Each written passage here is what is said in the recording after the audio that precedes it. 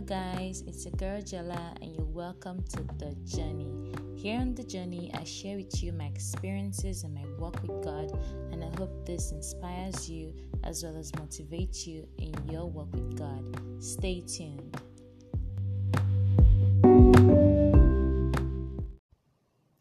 Welcome, guys. You're hanging out with Jala here on The Journey, and today's topic is all about fixing my focus, fixing your focus, fixing our focus, anything about focus.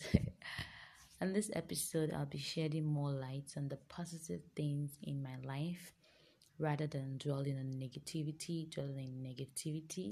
We're just going to think about the positive things, only the positive things. In my journey with God, sometimes I feel a bit tired, weary. I'm just going to be honest. Sometimes I even feel like giving up. And I think it's probably because of the world around me, the society and culture, that everyone is just there living their lives the way they choose to. The things that are going on are just different from what God wants for everyone. Everybody's just going about their business, doing what pleases them.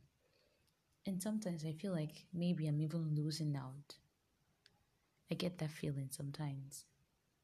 That what am I even doing? Maybe I should just give up. But I know for a fact that God doesn't want me to give up on Him. That He has so much planned for me.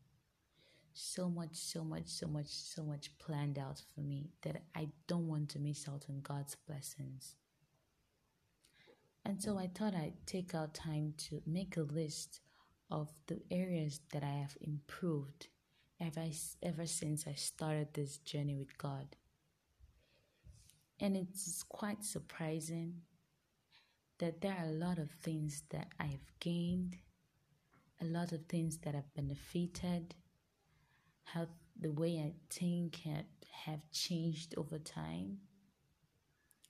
It has really been a very wonderful journey with God, and it still is, because I keep learning new things about me. I keep growing, and I see areas around me that I have experienced growth. And so one of the things is wholeness. I've become more complete. I feel more complete than I have ever felt in a while. Having a relationship with God is just wonderful. I feel safe. I feel whole. I feel independent. Like depending on God only. It's really a nice feeling.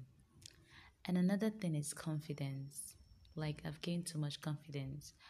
Over time I started hiding things that I thought I could do. I find out that I don't even have courage to even step out, like put myself out there, try new things and do things that I'd like to do, but I just have this low confidence. But ever since I started my journey with God, in fact, having this podcast alone is a huge confidence boost. I'm not the kind of person that knows how to share a lot, but I'm actually starting a podcast and I'm sharing. And it's quite a relief, and I feel so blessed that God can give me this kind of confidence to start up something like this. Another area that I have improved and I'll be fixing my focus on is my prayer life. Like I've improved so much in my prayer life. I pray before I go to bed. I pray when I wake up in the morning. I study my Bible more. Sometimes I might just be moving in my room and I just feel this need to pray and be close to God. Sometimes I just wake up in the middle of the night and I just start praying. Like it's become a habit for me, and I'm really enjoying my time in the presence of God, just seeking God and just worshiping.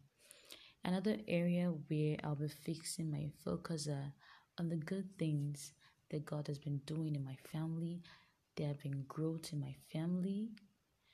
When I look at where we were and where we are now, God has really been faithful, and I'm so grateful. We're living in health. There's been peace, and everything is just going on so well for me and my family, and I'm so grateful to God. There are a lot of things that I would like to share, but I just want to keep this episode short. So we'll take a quick break and we'll be right back.